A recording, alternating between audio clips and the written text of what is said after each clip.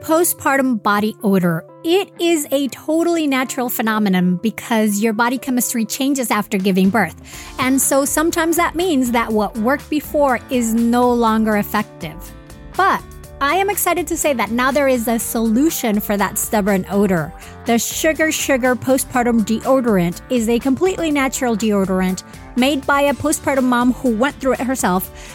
And it works by eliminating and preventing bacterial body odor without covering up your skin's comforting smell to your baby while giving you 12 hours of odor control. And let me tell you, it actually works. Here at the house, we've all been trying it and loving it. Now, before you think, ew, you're sharing a deodorant with your husband and daughter, let me explain that this full-body deodorant comes in a convenient pump applicator that lets you apply it anywhere on your body with no bacteria traveling on the deodorant, so no ew involved. We also love that the Sugar postpartum deodorant has a delightful natural scent of USDA-certified organic extracts that smell like a pink sugar cookie with lemon frosting. I thought this would be a little strange, but it's actually amazing. Also, the Sugar postpartum deodorant is free from artificial fragrances and any kind of xenoestrogens or herbs that can interfere with breastfeeding. Find your Sugar postpartum deodorant at postpartumdeodorant.com. That's postpartumdeodorant.com and use the code BIRTHFUL for 20% off through the month of May. Get your Sugar postpartum deodorant now at postpartumdeodorant.com and start smelling more like yourself again. Pregnancy and postpartum are some of the most nutritionally demanding times of your life, which makes sense because you're basically acting as your baby's pantry while pregnant or nursing. That's why the quality of your prenatal supplements is so vitally important. Hands down, the one I recommend is Needed. So I'm thrilled to say that if you use the code BIRTHFUL at thisisneeded.com, you can get 20% off your first month of Needed products.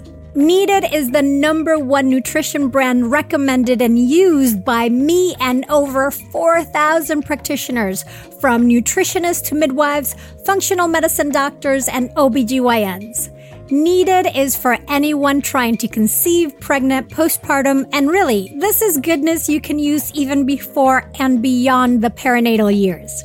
Along with prenatals, Needed offers premium supplements for every stage, from egg quality support to a lactation support plan, a stress and sleep support plan, and a gut health plan. In fact, I've had clients rave about Needed's pre- and probiotic formula, saying how much better it made them feel compared to their usual probiotics.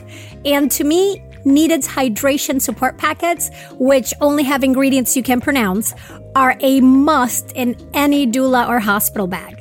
Also, Needed's Prenatal Multi is available in capsules and easy-to-take vanilla powder for those with nausea or pill fatigue. Head over to thisisneeded.com and use the code BIRTHFUL for 20% off your first month of Needed products. That's thisisneeded.com and use the code BIRTHFUL for 20% off your first month of Needed products.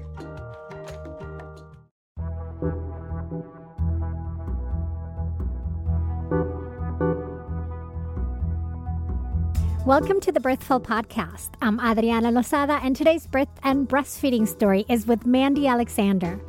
Mandy got pregnant at 40, having had a bariatric surgery 7 years before that. During her pregnancy, she worked through her fear of childbirth and ended up with the unmedicated and collaborative birth experience she was looking for. However, breastfeeding was a whole other beast. Mandy was prepared for many difficulties, but not for the possibility that her body may just not make milk. Stay tuned. The Birthful Podcast, talking to maternity pros and new parents to inform your intuition. Hello, my new parents and parents-to-be. Thank you so very much for all the love you give the show. And if what you hear is helpful, you know what to do. Make sure you subscribe. It is free, and that way you are not going to miss a thing. All right, so my guest today is Mandy Alexander. And during the episode, I mentioned that I would ask Lily Nichols about the recommendations for the glucose tolerance test for people who have had a bariatric surgery. And that is because when Mandy was looking into whether to take that test or not, she couldn't really find good research based on that. So, when there's anything nutrition related, I reach out to Lily Nichols. And I did reach out to her and get an answer. And the answer I got from Lily was that Mandy should have been given an alternative. Lily also gave me a link to a bunch of research on the glucose tolerant test during pregnancy related to bariatric surgery. And I have included that link in the show notes, so you can look it up there if you're curious. All right, let's get to it. Welcome, Mandy. I am so happy to have you here on the show. Thank you so much for having me. I'm really excited. Yeah, and before we get into the ins and outs of your story, why don't you tell us a little bit about yourself? Sure. Well, I live and work in Indianapolis. I've been married to my husband for about a year and a half, and we have a 9-month-old right now. And I work as a sign language interpreter here in Indianapolis area. Yay! And you have your child, you have a little boy, little girl? Little girl. Her name is Hazel. Hazel. Yes. And so it's funny story, Indianapolis, I lived there for about 3.5 years when I was a kid. That. Yeah, because that's where my dad was doing an MBA. The whole family moved. That's where I learned English, in Indiana. Oh, wonderful. So very cool. I've got great memories from there. Well, the next time you're in town, let me know. Will do. So tell us a little bit about yourself. And I know when you wrote to me, you described your pregnancy as bariatric-geriatric. Correct. What did you mean by that? Well, yeah, and it was, I don't know, it just had such a nice ring to it. I really wanted to get a shirt made, but I never got around to it. So I, as I look back on how I got here, and I listened to your podcast so many times, a little bit of my backstory is that I spent a lot of my 20s unhealthy, overweight, always struggled with my weight as an adult mostly. By the time I was in my early 30s, I thought, if I ever am going to want to get married and have a family of my own, I need to do something about this weight and get it off. So when I was about 34, I had bariatric surgery. I had the Roux-en-Y, which means that they cut the stomach to make it a smaller size, about the size of an egg. And then they bypass part of your intestines. So your intestines is where everything gets absorbed. So you're absorbing less calories and you're taking in less calories. And from that, I lost over 100 pounds. The following year, I had skin removal surgery too. So I had, when you're overweight, as when you are pregnant, your abs separate. Is that diastasis recti? Am I saying that right? Mm-hmm. Yeah. So I had a little bit of that. So they sewed my abs back up and they cut me all the way around my hips and removed the excess skin. So I thought that was going to be the magic pill. Once I had that surgery and looked good, I would find my Mr. Right, but it didn't quite happen that quickly. I needed to do a little bit more work on myself and, kept at it and met my husband when I was about 38. So I got married at 40 and we were fortunate enough to get pregnant like the month after we got married. So that's how I ended up with a bariatric pregnancy. Yeah. And so you were pregnant at 40. Tell me what your wishes were for your pregnancy. And also because of this label that you were put under of advanced maternal age, right? That's that geriatric part of it. Right. What did that mean in terms of your care specifically, and were there any overlaps with the bariatric part of it? So I always knew that I could have children. Once you have bariatric surgery, it doesn't mean that you can't have children. I knew that I could, but there might need to be some adjustments to be made. And what I found is that there are no clear answers, at least in my experience. I would be interested to hear, some other people's experience. But I went to my first doctor's appointment, and also a side note was once I got pregnant, because I was an older mom, I kind of lived my life as though this might never happen. So I had no idea about anything related to childbirth. I didn't think about it. I didn't want to hear really friends talking about it that much. I would kind of check out if it became a topic because it was kind of painful and I didn't know that it would happen for me. So when I first got pregnant, I wanted to have a cesarean. I was like, sign me up for the C-section because I've had surgery before. I know what to expect and I know I can get through that. But I had friends that had unmedicated births, and I knew that there was probably something to that, and there was probably a reason why they wanted that. At the same time, while I had recovered from past surgeries, I didn't have to take care of a newborn while I was doing it. So I knew I was going to try to get myself to where I wanted to have an unmedicated birth. So we went to my first appointment, and the nurse practitioner just scared me, basically. She went through all the risk factors because of my age. My husband and I had just got back from our honeymoon in Mexico, so she was scaring me with tales about the Zika virus, and didn't really offer any kind of, I don't know, any kind of support or any options. She was just like, well, we're going to need to watch you for this and this and this and this, and like proceeded to have this laundry list of things that could go wrong. And when I asked how I could mentally prepare myself to have an unmedicated birth, or how can I mentally prepare myself for like the pain of childbirth and delivery, she kind of chuckled at me. So we left that appointment, and I contacted a friend of mine, and she said, try to find a midwife, look for a midwife. I said, I'm not really ready to, I don't want to have like a birth center birth. I'm not ready to give up the idea of an epidural at this point. She said, that's fine. You can still find midwives that will deliver in hospitals. So, and I think that's a great point to make, because a lot of people think that midwives are only for unmedicated births.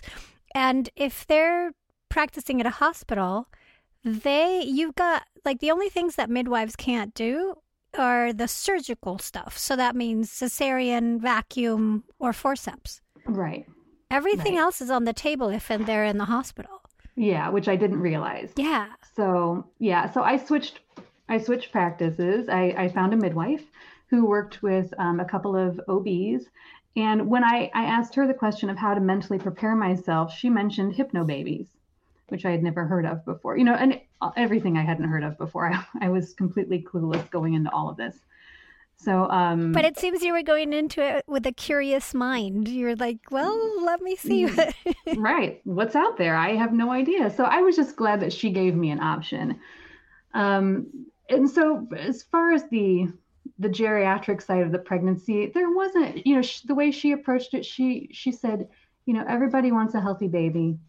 It's up to you if you want to get a test or not. It's not going to really, if it's not going to change anything for you, then don't do it.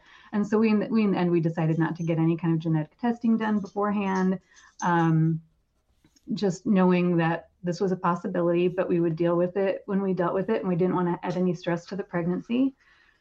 As far as the bariatric side of things, I had a really hard time getting clear answers from the first doctor I went to, from my dietitians through where I had my bariatric surgery, to the midwife and the OB I ended up with. The main issues that would come up would be the vitamins, what types of vitamins I should be taking. And then the glucose test it's a very hot topic in the bariatric pregnancy community. Why is that?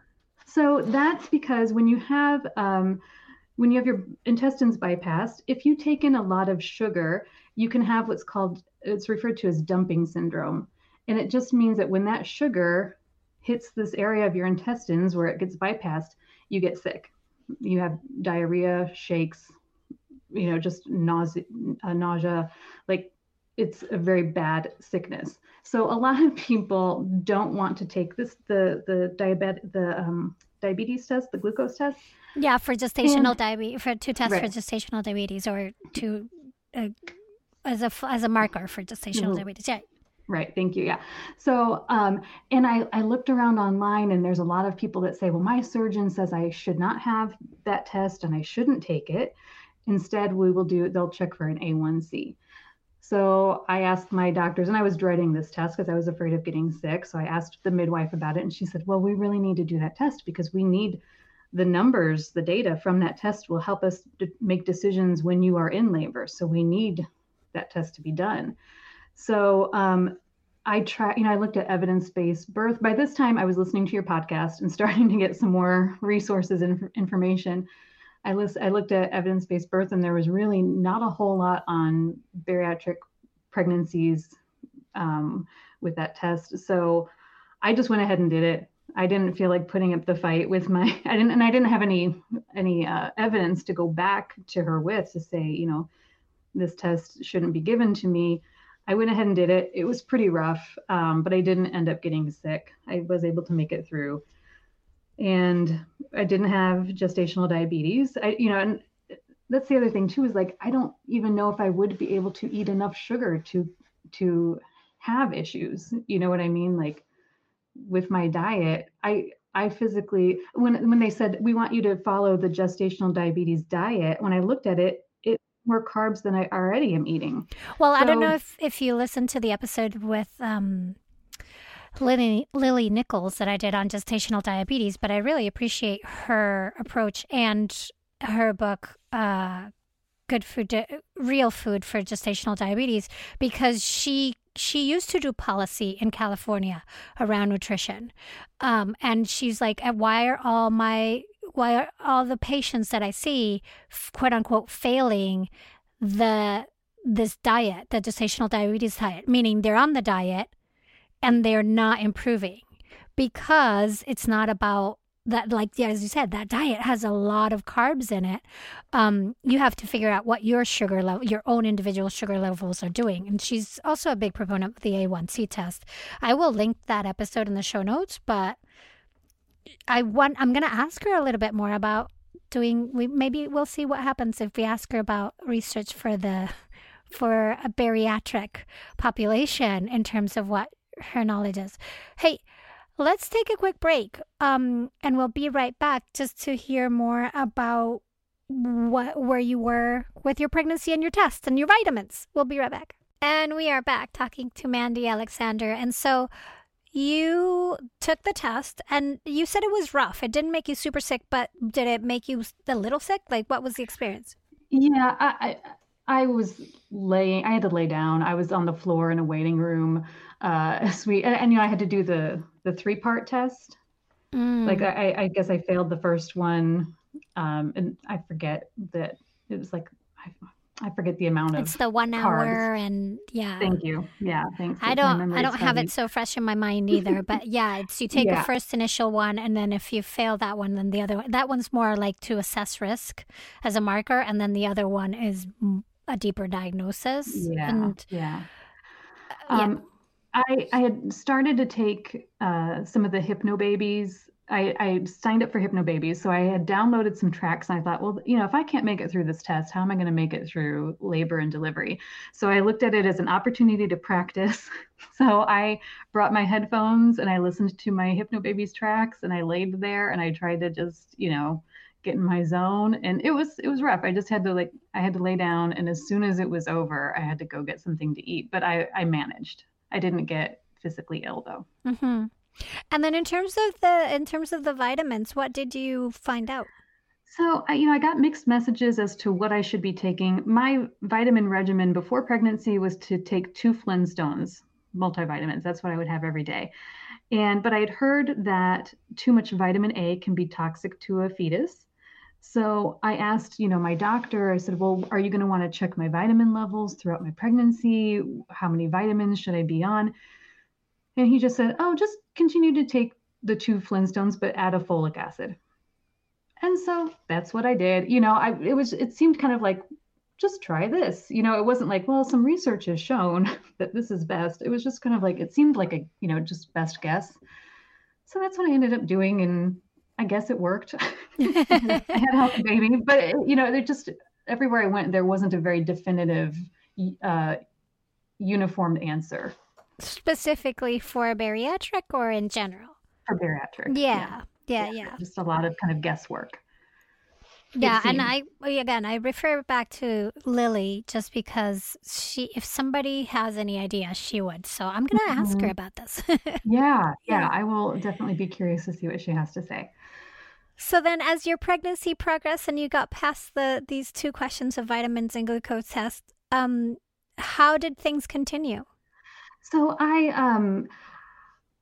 I worked to kind of overcome the fear, right? The fear of the unknown. I think that was the biggest thing that was holding me up, of why I wanted to initially have a cesarean, and but then kind of changed my mind. So that I didn't do a ton of reading. I did read Ina May's Guide to Childbirth, but mostly I listened to your podcast. I do a lot of driving for my job, so I'm in the car a lot. Listened to a lot of birth stories. I watched a lot of YouTube videos of home births, and to kind of erase what TV and movies have put into my head, those images, erase those and replace them with real world images that are much less scary. So I think that's what really helped me. My husband and I watched The Business of Being Born as well, and I think that helped get him on board as well, even though he was already very supportive. But I, just the more exposure I had to positive birth stories, even those that, understanding what can go wrong and what can happen, but exposing myself to positive birth stories and learning more about it, learning what my body would do and how your body works, made it less scary and made me ready to have the goal of having a non-medicated birth. Yeah. Yeah. So then let's move to day of or around the time, right? How did it all begin? Well, I was just going to add real quick that I got ready to have this non-medicated birth, and then my baby was breech. Yes. So she was, just real briefly, I just wanted to mention that she was a breech. We had a cesarean scheduled, but I took the approach of trying all the things. I said, I'm going to do everything that I can possibly do to turn this baby around so that if I do have to have surgery, at least I know I tried. So I did chiropractor, acupuncture, moxibustion, hypnosis. My doula came over and did stretches with me. I tried for a version done in the hospital by my OB. I did all of the things. And eventually, and I said I'm an old mom, right? So like the day before a doctor's appointment, I went to a New Kids on the Block concert. And the next day she had turned. So I like to give credit to the New Kids on the Block. That's just me. I love that story. When in doubt, New Kids on the Block. They will turn your baby. They will. Well, I'm glad she turned. Yeah. Yeah, I was so relieved. So really, after I'd done all that work, I really wanted to have this vaginal birth. And so day of, I went to my 39-week appointment and my blood pressure was high. It was the first time it had been high. And I was 2 centimeters. And even though I had been working with a midwife, I was kind of bouncing back and forth between midwife and OB. And the midwife was out that week. So I was with the OB. And he said, well, I think we should induce, you're due in a few days. Let's just go ahead and do this. So I said, all right. And I went on to work that day. They called me later and told me to go to the hospital at 4. So that was kind of nice because my husband and I had planned for like driving to the hospital while I'm in labor, and what if my water broke, and what if I was vomiting. And so we had a nice drive to the hospital. But he wanted to induce with Pitocin, and I had based on advice from one of your podcasts, I had gotten a doula. She was actually my Hypnobabies teacher. And so she was like, let's try to do everything we can to avoid Pitocin. Let's try to see if he'll do anything. Maybe he'll sweep your membranes. Maybe he'll do, we'll try to do anything but Pitocin. So when we got there, he was pretty set on a slow drip of Pitocin. And I don't know what changed his mind, but he came back in the room. He said, you know what? I don't normally do this, but let's try Cervidil, and we'll put that in tonight. We'll see where you are in the morning. And I was very grateful. I was like, thank you. Thanks for like letting us at least try this. So he put it in at 7 p.m. And by 8 o'clock, I was in full blown labor. Like we had gotten something he put it in, we got something to eat. I was planning on like going to sleep. My doula went home. No, she got home and she turned around and she came back. Because my labor had started, and I was surprised at how cold I was. And in all the movies and everything I'd seen, women are always sweating in labor and in childbirth, and I was freezing. I did not anticipate that.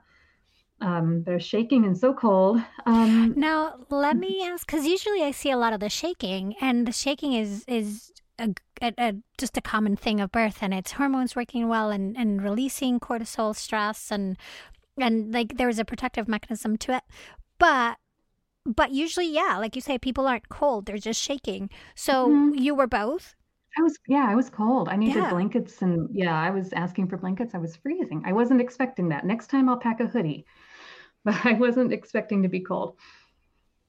So, but the doula came back, and we, things progressed well. I was very fortunate and very blessed to get most everything on my birth preferences list. We had hourly fetal monitoring. I was able to get up, move around, sit in the shower. Let's see. So everything kind of started at 8 o'clock at night. At 12 a.m., they checked me again. And initially I didn't want to know my numbers because I knew I would get either frustrated with the lack of progress, So I kind of didn't want to know. But of course, when you're in the moment, you have to know. So at midnight, I was 3 centimeters and 80% effaced. And I was like, okay, well, that's all right. I can keep going. At 12:30 in the morning, my water broke. And I just, they talk about women going into labor land. And after listening to your podcast, I was like, yes, that's what I want. I want to go to labor land. I want to see what that's like. Well, I came out of it when my water broke. That was the only time, my husband said it was the only time I came out of it. And I was there with him because I just got so excited. It was such a neat feeling. And I was so grateful that I got to experience it because I know that so many women, either they don't feel it or it doesn't happen naturally, or, there's variety of scenarios that could happen, but I was just so grateful that I got to feel that naturally happening. Was it a big pop and gush or okay? Yeah, it was just the neatest feeling, and I was smiling and I just got so excited. I was like, wow, that was so neat. Oh my gosh. And then the next contraction came and I was back in labor land. I was like, don't talk to me, don't look at me. But things continued. I walked, I sat on, exercise balls, and I was using the hypnobabies throughout the whole time, doing very well, saying things like peace and open and imagining my body opening. Then around 5 o'clock, we kind of turn a corner. So it's like 5 in the morning. I've been laboring pretty much all night. They checked me and I was only 5 centimeters. And this is where I started to lose focus because I was getting ready to be done. I was like, I'm tired and I want to be done. We went into the shower for a little bit and my doula looked at me and she said, Mandy, we have to get out because it's slowing things down. So you have to get out. Oh, I was so angry. I gave her the death stare. Like, I'm really enjoying this. I'm getting a break, but okay. And then there did come a time where I, quote unquote, asked for the epidural without saying it. I looked at my doula and my husband and I said, help me. I said, help me. I can't do this. Help me. And that was me basically saying, let me have an epidural. And they looked at me and they said, Mandy, breathe. You can do this. Take 3 deep breaths. And I knew that was them saying, no, you're not getting the epidural. And I knew it, and I didn't put up a fight. I just accepted it. It's like, yeah, that's why I paid her to come here. And that's what I paid her to do, was to come here and tell me no when I was wanting it. And which would have been, it was fine anyway, because it was too late. But of course, you don't know that at the time. So about a half an hour after that, I believe she was born, there was a contraction where it was like she went from my uterus to my vagina and she was right there. And I just started screaming. I was like, it's coming. We didn't know if she was a boy or a girl at the time. And fortunately, I had interpreted 3 births. So I kind of had an idea of what to expect of when the doctor comes in, it's go time. So I knew that. My husband wasn't prepared for that, of that switch that happens in the room where everybody runs in and equipment is brought in and lights get turned on and, get ready for the show. So he was kind of taken aback by that. But I knew as soon as I saw that doctor come in, I was like, oh, this is it. And I pushed for about 15 minutes. I did not want to push on my back, but they kind of made me get on my back. And my doula didn't fight them on it. And of course, I didn't have the power to fight. They wanted to check me and they needed me on my back to check me. And then that's kind of where I stayed. So I was a little bit disappointed with that, but I did direct the pushing. My husband recorded the last 5 minutes of the birth, and they're telling me push, push, push, push, push. And I said, no, like, I don't feel the urge. I kept hearing your voice saying, like, when you can't but push, that's when when you have to push, you're pushing. And I didn't feel the urge. So I told them to stop telling me what to do. And so I was able to kind of take control, which I'm glad I was able to do that. Even though I was on my back, it was still mother directed pushing. And she was born at 7:26 in the morning. So it went from basically like 8 o'clock at night till 7:30 in the morning. Which is not, that's not a lot of time, considering you weren't in labor when you got there and you just got the Cervidil at 7. And this I see with inductions happening often, that there's this idea that, okay, contractions started and we're moving, but you're actually just starting labor. And those first few, like just getting that cervix to start dilating takes effort. So even moving from the 2 centimeters that you were there earlier to that 3 centimeters, like that is progress, even though it sounds like, I've already been doing this for an hour, and you're not doing it at the same intensity. Like once, and that's where those disappointing vaginal checks come in, because you think you should be further along. But if there's one thing that I would like people to sort of internalize, is that early labor usually takes a lot longer than active labor. And to get the cervix to start dilating takes longer, or can take longer, right? So it's not unusual to have to spend a lot more time to get to 5. But once you get to 5, things tend to go a lot quicker. Yeah, that's what I learned. And I don't think I realized that at the time. But yeah, that was definitely because once I was at 5, that was around 5 a.m. and she was born 2.5 hours later. Right. So yeah, those from 5 to 10 went very quickly. Yeah. Yeah. No, yeah. That's excellent. Mm-hmm. Let's take another quick break, but definitely I want to hear more. I have more questions. We'll be right back. Tell me if this sounds familiar. You've taken gorgeous photos of your baby or your kids, and then when you want to share them, it is a pain either trying to find the photos or figuring out the group text that they should go to, and then also remembering that, say, Aunt Helen only does email, so you need to send her image separately. Or like in my case, where my husband is a photographer who takes magnificent photos that I rarely actually get to see because they live on his phone or end up scattered in text messages that I can't easily find. Enter the Family Album app, which was created to give parents a secure and easy way to share photos and videos with your loved ones. Basically, it's a personal space for your family's memories without third-party ads or unwanted eyes, and with a bunch of fabulous features. It automatically sorts photos and videos by month, allowing you to swipe back in time and easily see how your child has grown. And you can also order 8 photo prints every month to be delivered to your home. The Family Album app also has unlimited storage. Plus, it's totally free. Yup, no more worrying about running out of space or being bombarded by third-party ads. So, to all the parents out there still trying to use other messaging apps for your kids' photos, level up your family photo game for free and securely with the Family Album photo sharing app. Head over to the App Store today, search Family Album, all in one word, and download the app to start creating your shared photo legacy. Diaper rash. It can be a truly uncomfortable experience for a baby, and so I find that one of the biggest conundrums when diapering is figuring out what diaper cream to use. So many options are thick and goopy, making them hard to apply and hard to wipe off.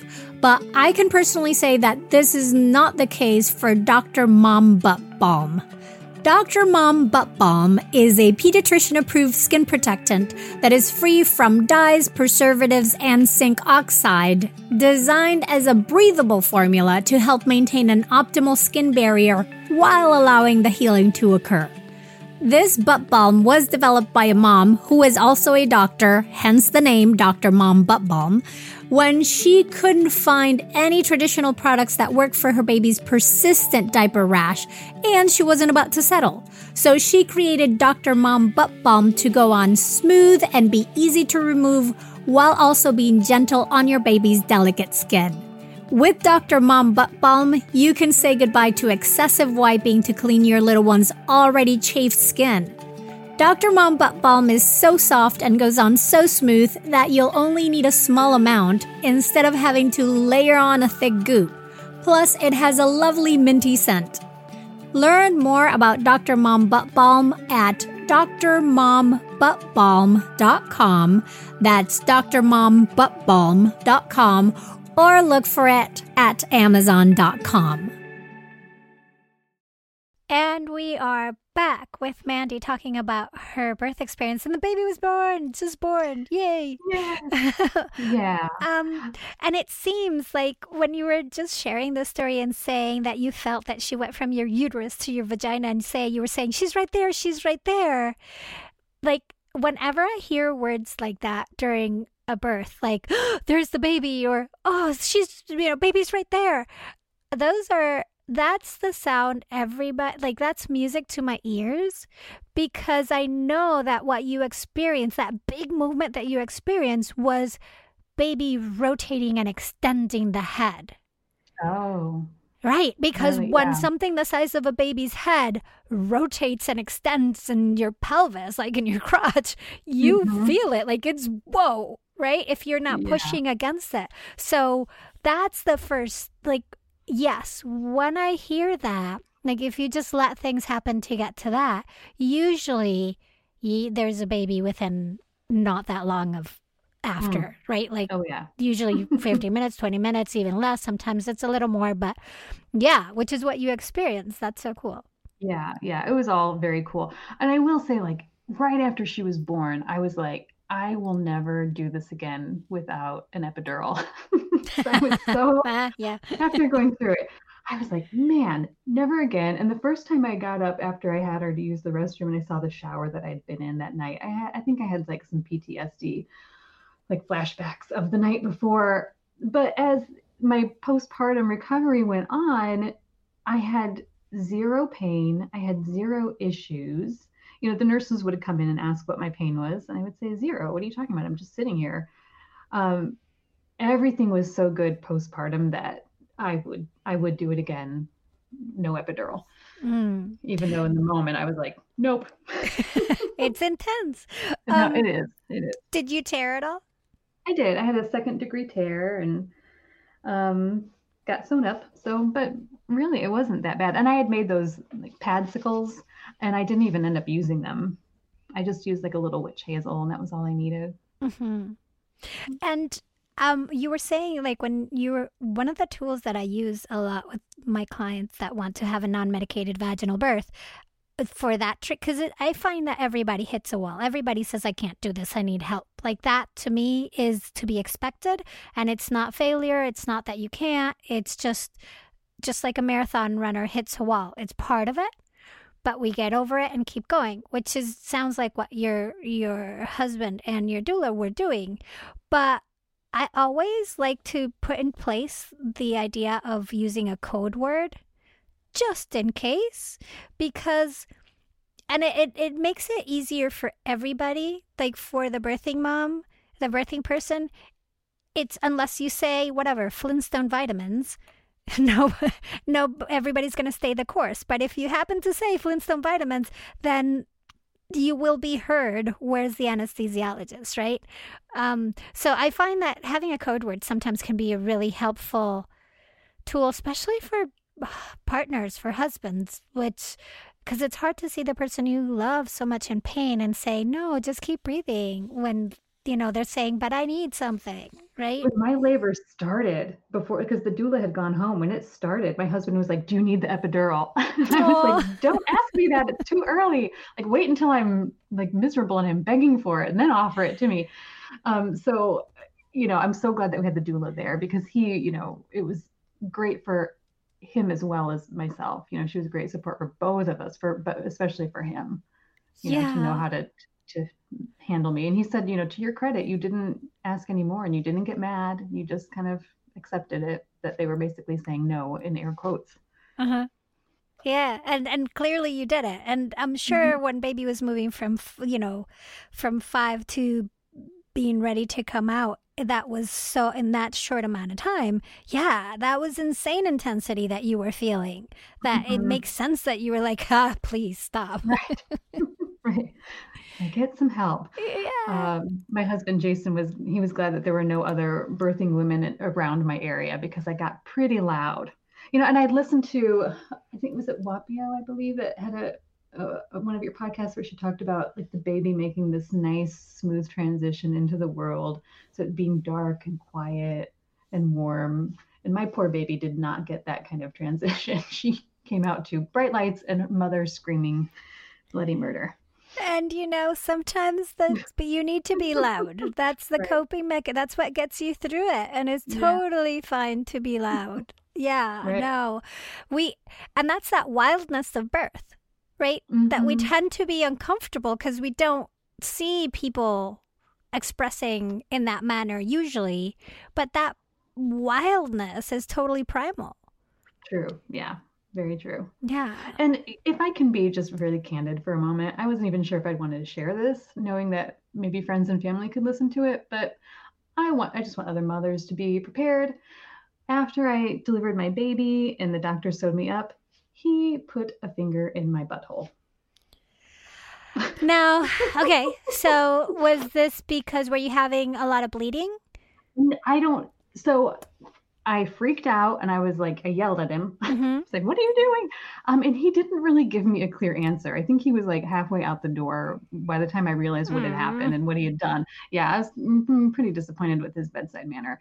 Um, I don't know if he saw something that led him to want to check, but when a doctor came in the next day for rounds, I yelled at her and I was like, "Why did he do that?" And so she explained to me that just checking the integrity of the vaginal wall and the anal wall, said that sometimes they do that. I just wasn't. I didn't know that that was a thing. Nobody had told me about that thing. I think a lot of my friends had probably had epidurals, so they never felt that that might have happened.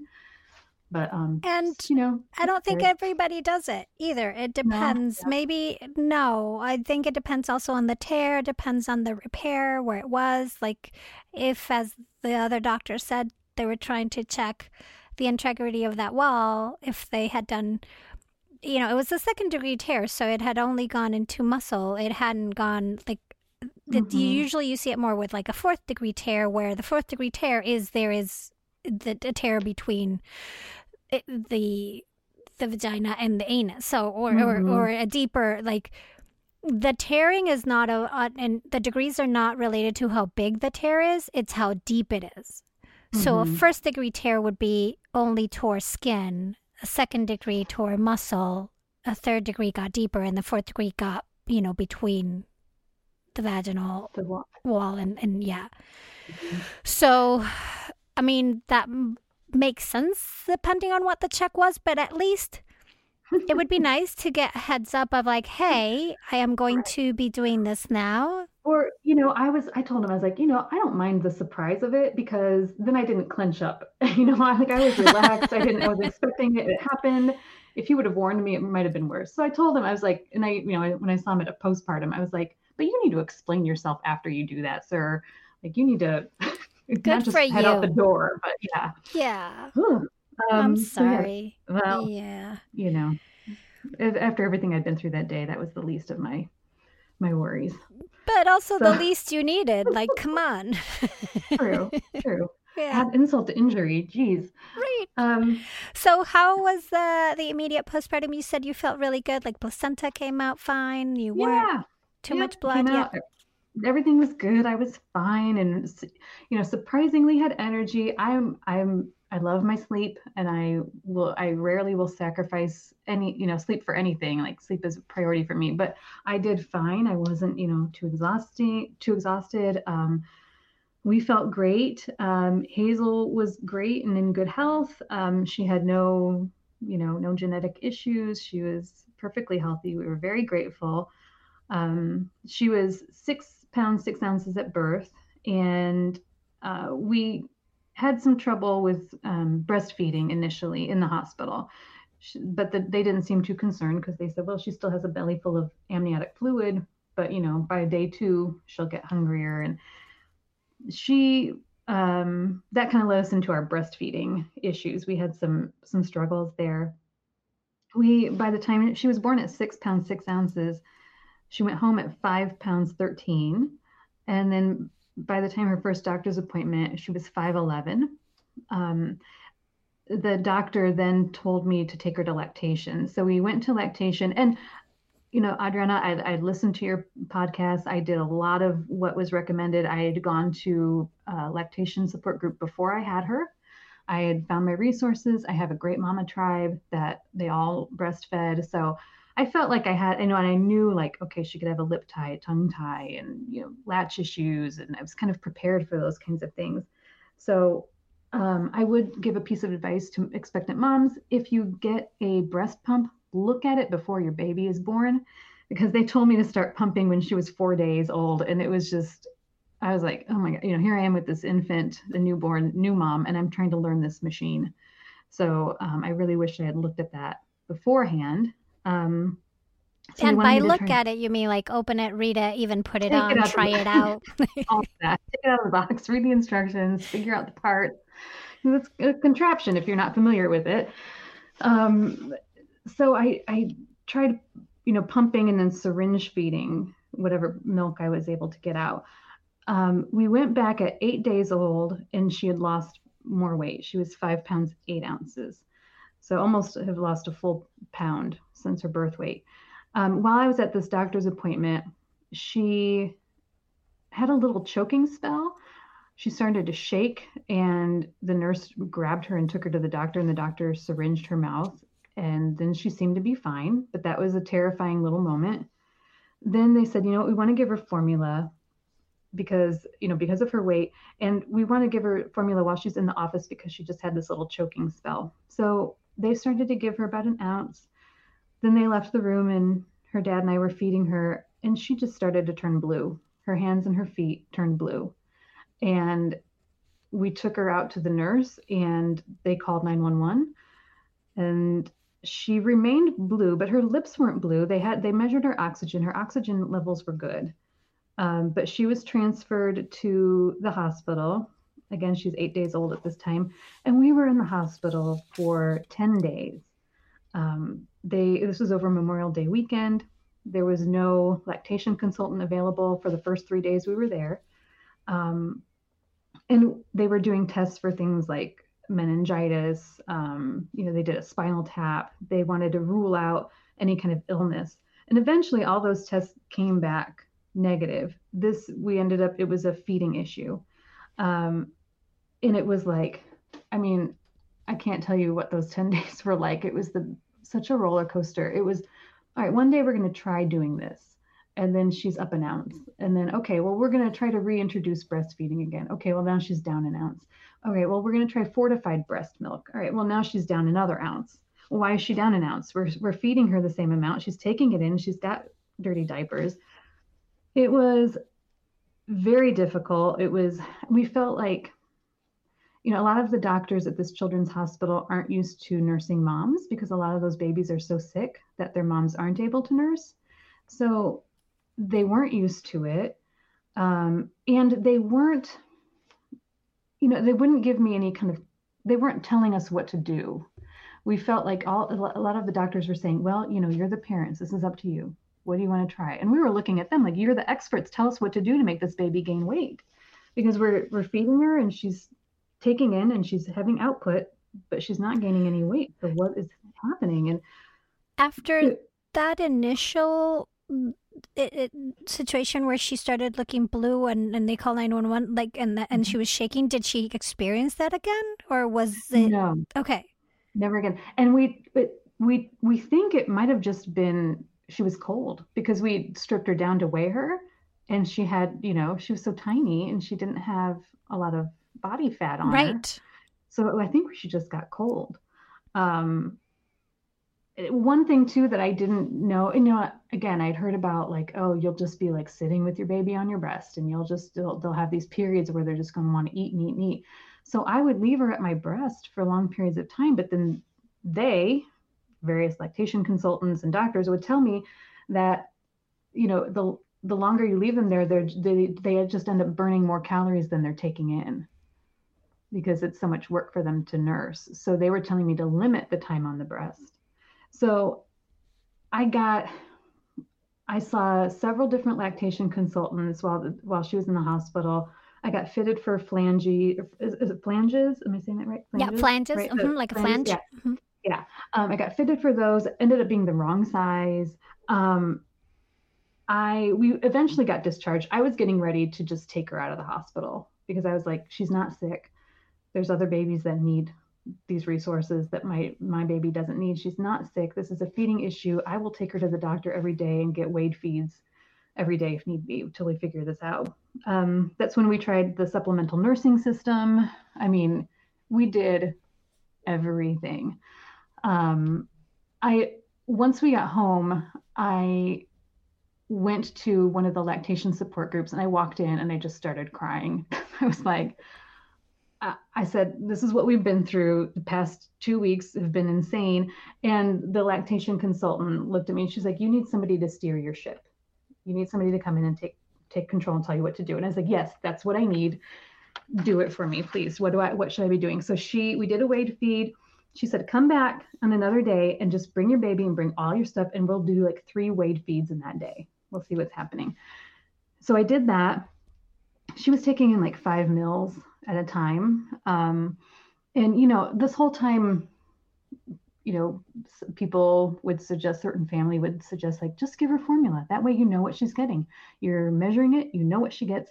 I couldn't let it go. I could not give up the idea of breastfeeding at that time. I knew that it was going to be hard. I knew that there were going to be challenges, but I just had it in my mind that I was going to do it. I bought I had my pump, I had the cooler, I had the, like for my car, for when I'm working and I could put the breast milk there to keep it. We had bought a deep freeze, like a freezer for our basement so I could, quote, store my stash. I had the bags, the milk storage bags. I had all these things, and I would look at it and think, this was all for nothing. And I can't give up trying yet. So the lactation consultants had me do, I think they called it like 20-20-20 feeding. So I put her to the breast for 20 minutes, feed her formula for 20 minutes, and then pump for 20 minutes. And do that, every couple hours. So I was doing that. There are 2 doctors in my state that are also lactation certified. So they referred me to a doctor. She came in, she did a very thorough check. She had watched me feed her, she watched me pump, and she watched us bottle feed. She ordered some blood work.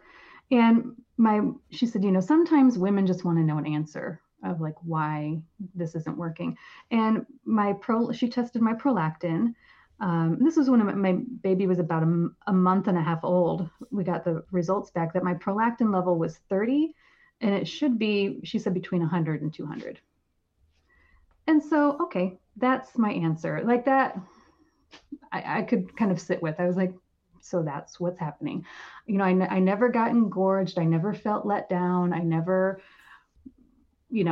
I just wasn't making milk. So she recommended domperidone, which is not FDA approved. So then the second month of my... Right, in the US, they use it a lot in other countries. Right, like you can get it in Canada. Yeah, Canada, UK. And yeah. So the second month of my maternity leave became trying to get my hands on this drug. So I ordered it online. It was taking forever to come. Meanwhile, the clock is ticking down to where I'm going back to work and I can't keep pumping 6 to 7 times a day. So I dropped some hints on different local Facebook groups of like, while I'm waiting for this medicine to arrive. And then finally a mom said, hey, I've got some if you want it. So I went and did a drug deal, went and picked up this medicine from her. And yeah, I mean, I was like I did, like with the breech situation, I wanted to try everything I could. And then at least I could say I tried everything I could, So I tried that over probably 3 to 4 weeks of like increasing the dosage periodically. And I never made more than 6 ounces a day. And by that time, she was eating well more than that. Another thing I never knew about was, or I never really heard about, was donor milk. One of my part-time job, my manager emailed me and said, hey, I've got a lot of milk if you want some. And I looked at my husband and I was like, oh, is that kind of weird? I said, but the pros would be all these great things that are in breast milk versus, couldn't really think of many cons, so we did it. And I had a couple other donors donate breast milk as well. So she ended up getting, Hazel is just the easiest baby in the world and very chill. She would drink whatever. She had no preferences. She would drink formula. She would drink breast milk. Didn't matter to her. So I was very lucky that, she didn't have a preference. But we basically would do a mix of donor milk and formula and whatever I could do. I ended up stopping pumping around 4 months. I finally was able to give it up. But at least I knew that I did everything that I could. I tried my best. And, I had so much support. I had the support of my husband, of my mama tribe, of lactation consultants, support groups, information.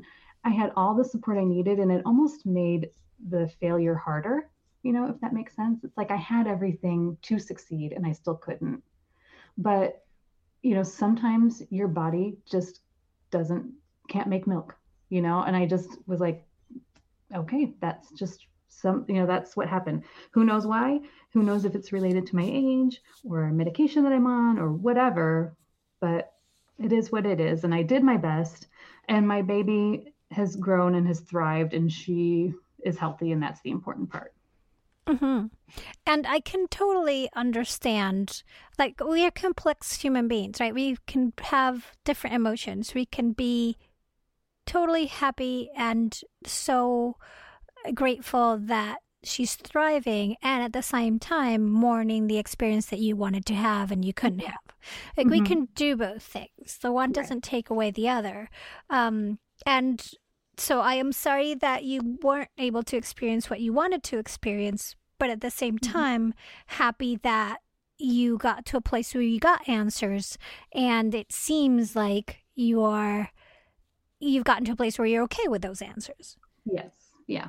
Yeah. Once I made the decision to kind of stop, life got so much easier. I didn't have to lug that machine around. I wasn't tied to that machine like I was the first 3 months, so but it was just getting ready to let it go was hard. And it was a grieving process. We had to grieve what I had thought would be.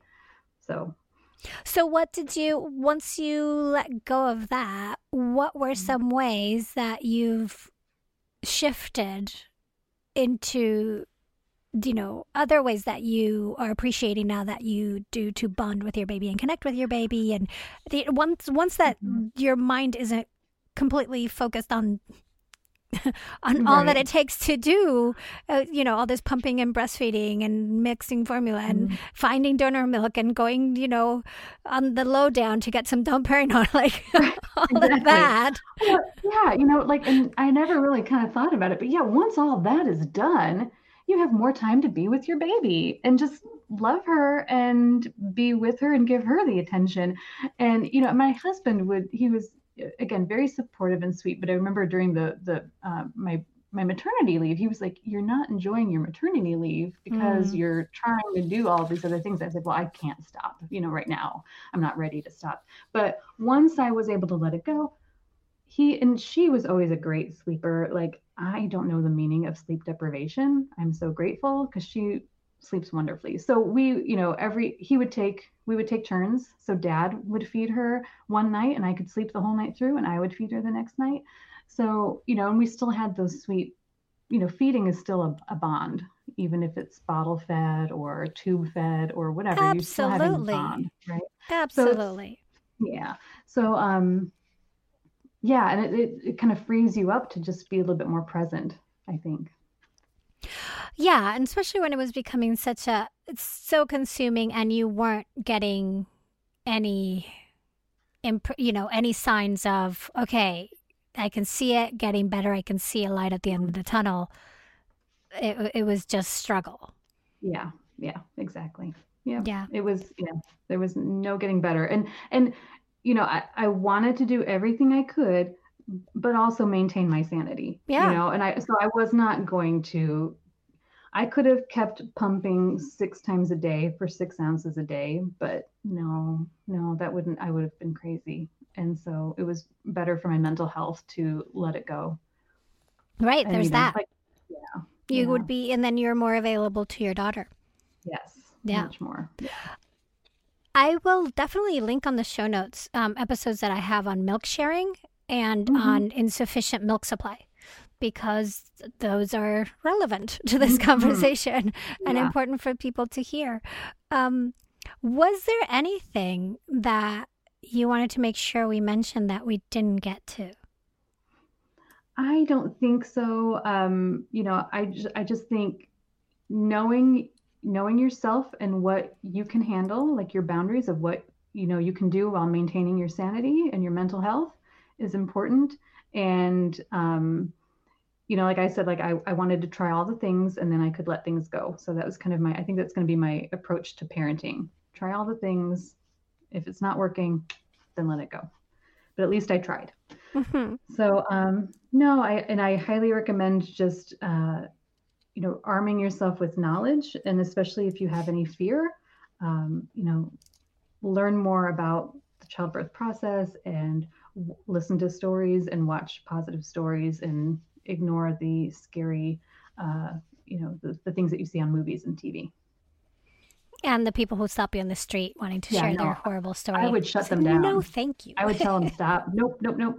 And I would, before somebody would get going, before they would even start, I would say, is it good? Because I'm only listening to good stories right now. Actually, I had a friend that gave birth, and she said it kind of had a scary experience. And I said, tell me after I've delivered. I'll talk to you later. So I don't want to hear it right now. Exactly. Well, Mandy, thank you so very much for sharing your story today and this whole journey. Like, there was a lot. Yeah, I wasn't expecting this much. I know. It was, oh my gosh, it's crazy. It's hard to believe it was quite a year I had. Yeah. Well, yeah. Having a child is identity changing for sure at all levels. Yes. Yeah. But thank you too for your work that you've done, because I don't think I would have had the experience I had without your podcast. So I want to thank you too for everything that, like, the work that you do. It was a tremendous help. No, I'm so glad it was helpful. Thank you. Yeah. And thank you for sharing your story. It was so fun to do this today. Oh, thank you so much for having me. Mighty Ones, find the in-depth show notes for this episode at birthful.com, where you can also learn more about me, the show, send me messages, and more. This episode was produced by me and made possible by you. The title song for this podcast is Vive Ace by Kevin MacLeod, and the sponsorship song is Air Hockey Saloon by Chris Zabriskie. Find them both at freemusicarchive.org. Oh, and here is what Mandy had for breakfast. I had a protein shake. I'm Adriana Lozada. Please join me next week when I'll be talking to another maternity pro to inform your intuition here at the Birthful Podcast. Thanks so very much for listening. This episode is copyright 2020 by Adriana Lozada. Hey, Mighty One. Did you know that if you started listening to one Birthful episode per day at the start of your pregnancy, your baby would be about 3 months old before you got through all of them? That is so much Birthful. So to ease us into the summer and to help you catch up on your listening, we're going back to releasing 1 episode per week instead of 2. Now you know.